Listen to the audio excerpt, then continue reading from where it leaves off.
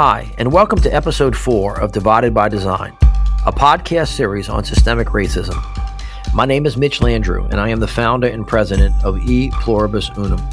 E Pluribus Unum is a nonprofit, nonpartisan organization whose mission is to build a more just, equitable, and inclusive South, uprooting the barriers that have long divided the region by race and class. Today, we're diving deeper on the topic of health equity. We'll delve into the historic systems of racial inequity created in the American healthcare industry since the founding of this country. We'll also examine the programs and racist policies created over the last century contributing to the poor health and living conditions of many people of color and working poor in the United States. At the same time, these systems of institutionalized racism have greatly benefited the healthcare options for white Americans and provided economic prosperity for hospitals, HMO, and medical schools across the country. We will also discuss how racial inequity in the healthcare system has impacted people of color today, particularly in the face of one of the most deadly health pandemics in the 21st century. COVID is on a global path of destruction, with the U.S. clearly not doing well. People of color have borne the disproportionate impact of this public health and economic crisis, with Black Americans facing the largest burden in the South. According to data from the Center for Disease Control and Prevention, COVID-19 is affecting the Black population at exceptionally high rates. At one point, majority Black counties had infection rates 3 times the rate of majority white counties. This is due to disparities that are currently baked into the healthcare delivery system and public health. Let's begin by asking the question, how long has this been going on? We're talking to advocates, historians, and experts. We hope to walk you through how we got here and how we can move forward towards healing and reconciliation. Dr. Takesha Davis, the CEO of New Orleans East Hospital, explains the origins of racism in the healthcare industry and how this has impacted people of color for centuries. Yeah, I think it's extremely important for us to recognize that there's a legacy of racism in health and healthcare. And it dates back to the 1800s that sometimes we don't like to call out vividly in the way that we should, and how that impacts not just the care that we give, but the medical education that is used to train our healthcare professionals, and how that biases them to the patients that they're taking care of, and leads to the disproportionate impact of disease and disease processes in our community. Dr. Jeremy Green, who serves as the director of the Institute of the History of Medicine at Johns Hopkins Medical School, believes that racism is deeply rooted in the history of medicine.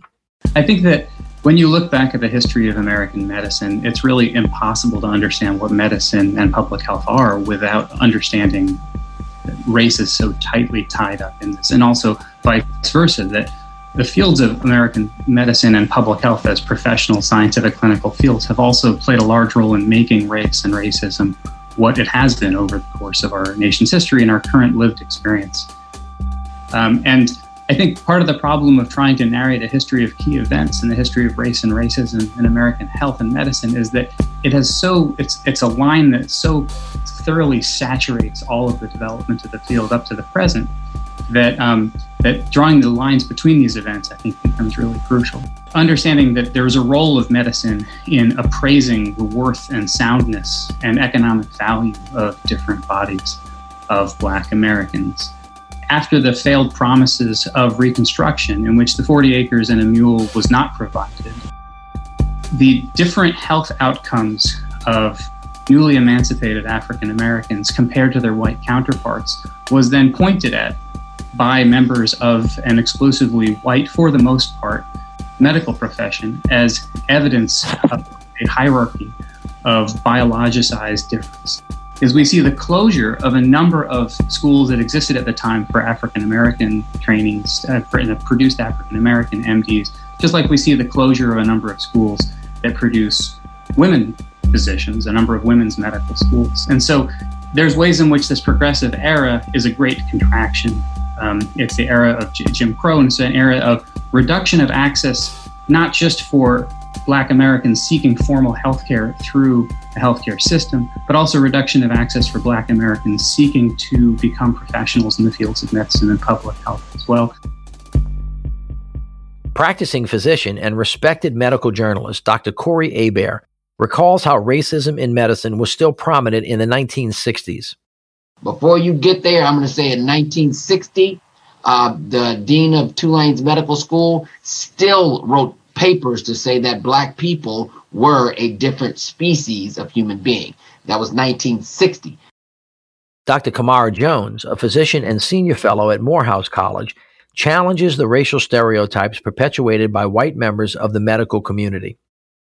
This whole notion of biological determinism, but race is not biology. We have mapped the human genome. There is no basis in the human genome for racial subspeciation. So then when we try to figure out why do we see such marked differences in terms of health outcomes by race, well, people say, oh, well, maybe race is a proxy for social class. But it's a rough proxy for social class, but by no means, that is, Black folks, for example, are overrepresented in poverty, but not all Black people are poor. The plurality of poor people are white in this country. It's a rough relationship, and the only reason that there's any relationship at all is because of structural racism. Then people say, oh, well, maybe it's culture. Well, there's not one Black culture, or white culture, or Asian culture, or Hispanic culture, and within each so-called race, there are many, many different dietary habits or whatever. You could be called Black, being growing up in the rural South, the urban North, just come over from Haiti, come over from Ethiopia. Actually, you could be called Black coming over from Australia. But if we are honest, we need to ask why, and then we have to broaden our gaze, not just to the social determinants of health, like poverty and adverse neighborhood conditions, but to systems of power that can create the range of contexts that we see and then differentially distribute different populations into different contexts. And that's when we start talking about racism and sexism and heterosexism and colonialism, economic systems like capitalism and the like. Dr. Green exposes the insidious nature of racism thriving at all levels of America's healthcare system. And there's oftentimes an intermediate step, whether it's the redlining map or whether it's the way that we tie healthcare benefits to employment and then offer certain kinds of jobs only to certain kinds of people. But these structures are played out at a municipal, state, and national level, and they produce an enduring difference in who actually gets access to healthcare. Those areas of cities in America through the Great Migration that become coded as Black also become coded for divestment from federal and from state and oftentimes even municipal forms of support for materials that are supposed to be part of the Commonwealth, part of actually benefiting everybody, whether it's public schools, public swimming pools, public parks, public libraries, a relative divestment. This leads us in the post-war years into ways in which there's a similar form of redlining that happens in terms of access to healthcare. So the insurance industry is at first explicitly racially segregated.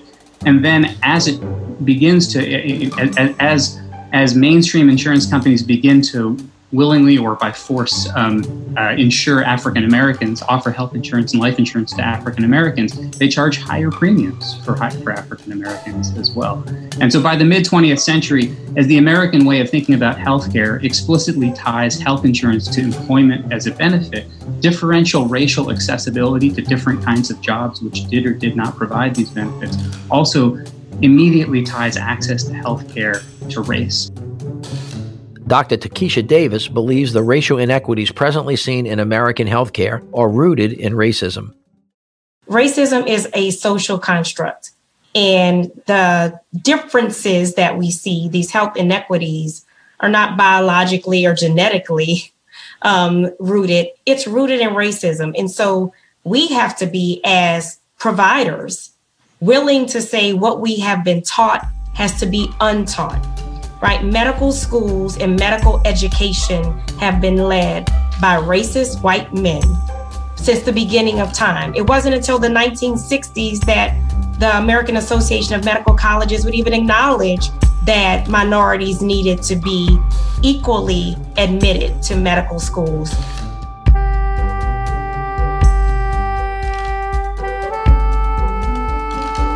Dr. Tony Esolen, a physician and medical director at City Block Health in New York, agrees that many students in medical school are subjected to the racist stereotyping and misinformation about health issues affecting people of color. While going through my pediatric rotation, the things that I was being taught was based on flawed science and actually racist ideals. The protocols in residency that we had to call social work on a mother who didn't have prenatal care, again, deeply, deeply steeped in racism and racist ideology. The fact that when we're taking exams, the question stems are deeply stereotyped, and that we're looking at an exam question. I can give you an example. 12-year-old African-American male with obesity, and the end of the story is to treat diabetes, as opposed to just 12-year-old with obesity. Dr. Esselin recalls how she and other medical students of color were taught about major Black health issues, but were not taught about how these issues occur. On top of that, you have providers like myself who were actually trained that health disparities, there's no why behind it, right? We're trained to memorize these things. We're trained to memorize that Black people have hypertension. We don't have a conversation about Black people have hypertension because of chronic stress and food deserts. That doesn't come into the conversation. Dr. Kamara Jones believes that part of the disparities in healthcare are due to the varying conditions in the lifestyles afforded to white people over people of color. Health is not created within the health sector, is number one, right? Like there are differences in quality of care. There are even differences in access to care. But the biggest differences causing differences in health outcomes are the differences in the conditions of our lives. And there are many people who do not know that there even are differences in the conditions of our lives across town or across the tracks by race, because they were born inside the restaurant and have never ventured out. Dr. Jeremy Green recalls how the war on drugs of the 1980s was pivotal in painting a negative perception of Black and brown communities nationwide. And you can trace that into the story that Dr. Esselin was talking about how we all learned in the 80s and 90s to think about crack babies and to think about the crack epidemic as an objective reality of the danger of Black and brown spaces in American cities, rather than the result of a set of federal policies, including a tough-on-crime war on drugs, which then helped to produce further divestment from the public health priorities of the time.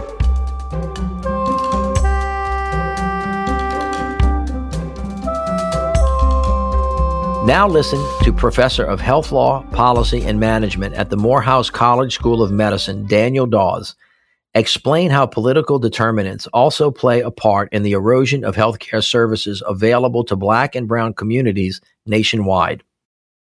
How did this happen to begin with, right?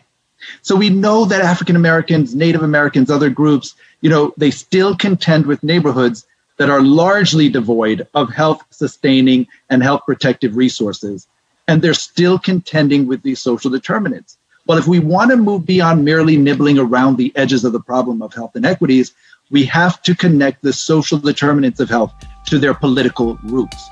Because that highway that runs right through the middle of the Black community, or those bus depots that were overwhelmingly located in these communities, wasn't by chance. It's really not an organic outcome. They were deliberate, and they all have a political underpinning to them. So the political determinants of health really are the main instigators of many of these, right? Of course, undergirded by racism, as we've been talking about early on. And when you look at the public health research, is it any wonder that, we see higher rates of asthma within these Black and brown communities? They are breathing in the most polluted air. Dr. Kamara Jones shares how institutional racism not only contributes to the decimation of Black communities, but also further enriches white communities in the process. This system of structuring opportunity and assigning value based on so-called race, based on the social interpretation of how one looks, which is what we call race, this racism has three impacts. It unfairly disadvantages some individuals and communities. It unfairly advantages other individuals and communities. And it saps the strength of the whole society through the waste of human resources. In light of COVID, How do our medical experts view the state of healthcare in America today for Black Americans? And what are the long-term solutions to close these inequities? In terms of COVID-19, so when people think, oh my God, what's happening with COVID-19? Well, this is just another story about how racism and how it has structured our environments and actually also differentially valued us, how it is showing up as a health thing. It's just that the Black and brown bodies and indigenous bodies were piling up so fast that people were startled at first. But do you notice that we're not talking about those race-associated differences in COVID-19 anymore? They've already been normalized. They've already been normalized as part of, oh, that's just an expected racial disparity. Racism is a root cause of all of the race-associated differences that we see in health outcomes in this country and in educational outcomes and in housing outcomes and all of that.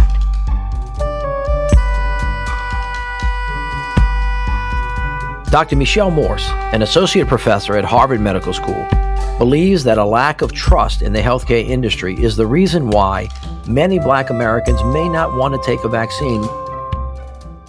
When we talk about Black people, for example, not wanting to get the vaccine, the COVID vaccine, it's often done in an accusatory way, in a way that is stigmatizing. And in fact, this is a completely rational response. Research has shown, believe it or not, that if we were to eliminate the racial wealth gap, that COVID-19 transmission would decrease by between 30 and 68%. And so that's pretty much as good as a vaccine, right? And so I think that more research of that ilk needs to be done. It's not to say the vaccine's not important. That's not what I'm trying to say. But I am trying to say there is so much more than the vaccine as well. And eliminating the racial wealth gap would be a great place to start in terms of protecting communities against COVID. Dr. Michelle Morse has some concern about how the vaccines for COVID-19 will be distributed within minority communities. Clear advice to communities about what to do around this vaccine. But one of my biggest concerns is the global distribution inequities that are going to impact the African diaspora in ways that I'm very nervous about. Daniel Dawes expressed his concern about the lack of involvement of Black doctors in the major clinical trials. When you look at a lot of these trials, these vaccine trials, they've waited till the last minute to bring in Black physicians and scientists, and they want you to push to enroll more African Americans in these vaccine trials. So, that's always a stunt, I think, that is pulled in many cases throughout our history where they bring them on at the last minute. And then a lot of African Americans, if you look at Tuskegee, many African American physicians and scientists were used, right, unbeknownst to them by governmental interests. Dr. Takesha Davis believes that now is the time for serious changes in the American healthcare industry. It takes more than just cultural competence training and implicit bias training and people checking a box. We have to say that we need to embed in our institutions always a lens of equity in all of our policies, right? As Dr. Moore said, when you start talking about these issues in healthcare systems that are run by the majority, they feel threatened.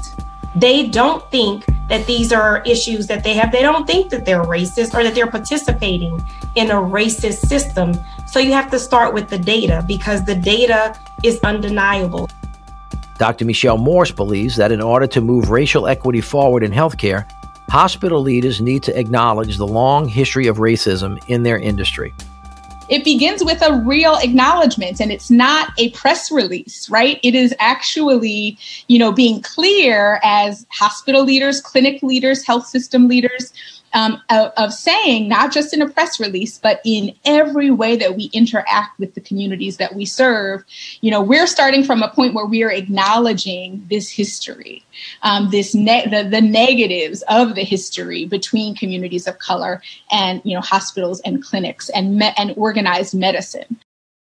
Dr. Takesha Davis believes that in order to accomplish real change in the healthcare industry, many of us current leaders need to step down. I'm not often a person who says you need to throw the baby out with the bathwater, but we need to get rid of some of these people, right? If we know that what we have been producing is getting worse with respect to diversity within medical education, we need to change the decision makers. We need to change those who are leading these institutions, because even faced with the data, they are not willing to make the necessary steps. So there has to be a way more vocal advocacy for us, in the same way we see the Black Lives Matter advocating for those law enforcement officers who we know are not doing what they're supposed to do. We have to do the same thing in medical schools. Thank you for listening to this episode on health equity.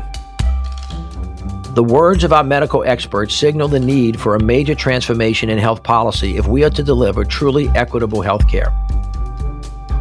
The COVID-19 pandemic has shown that it does not respect geographic borders, political ideologies, age, or gender.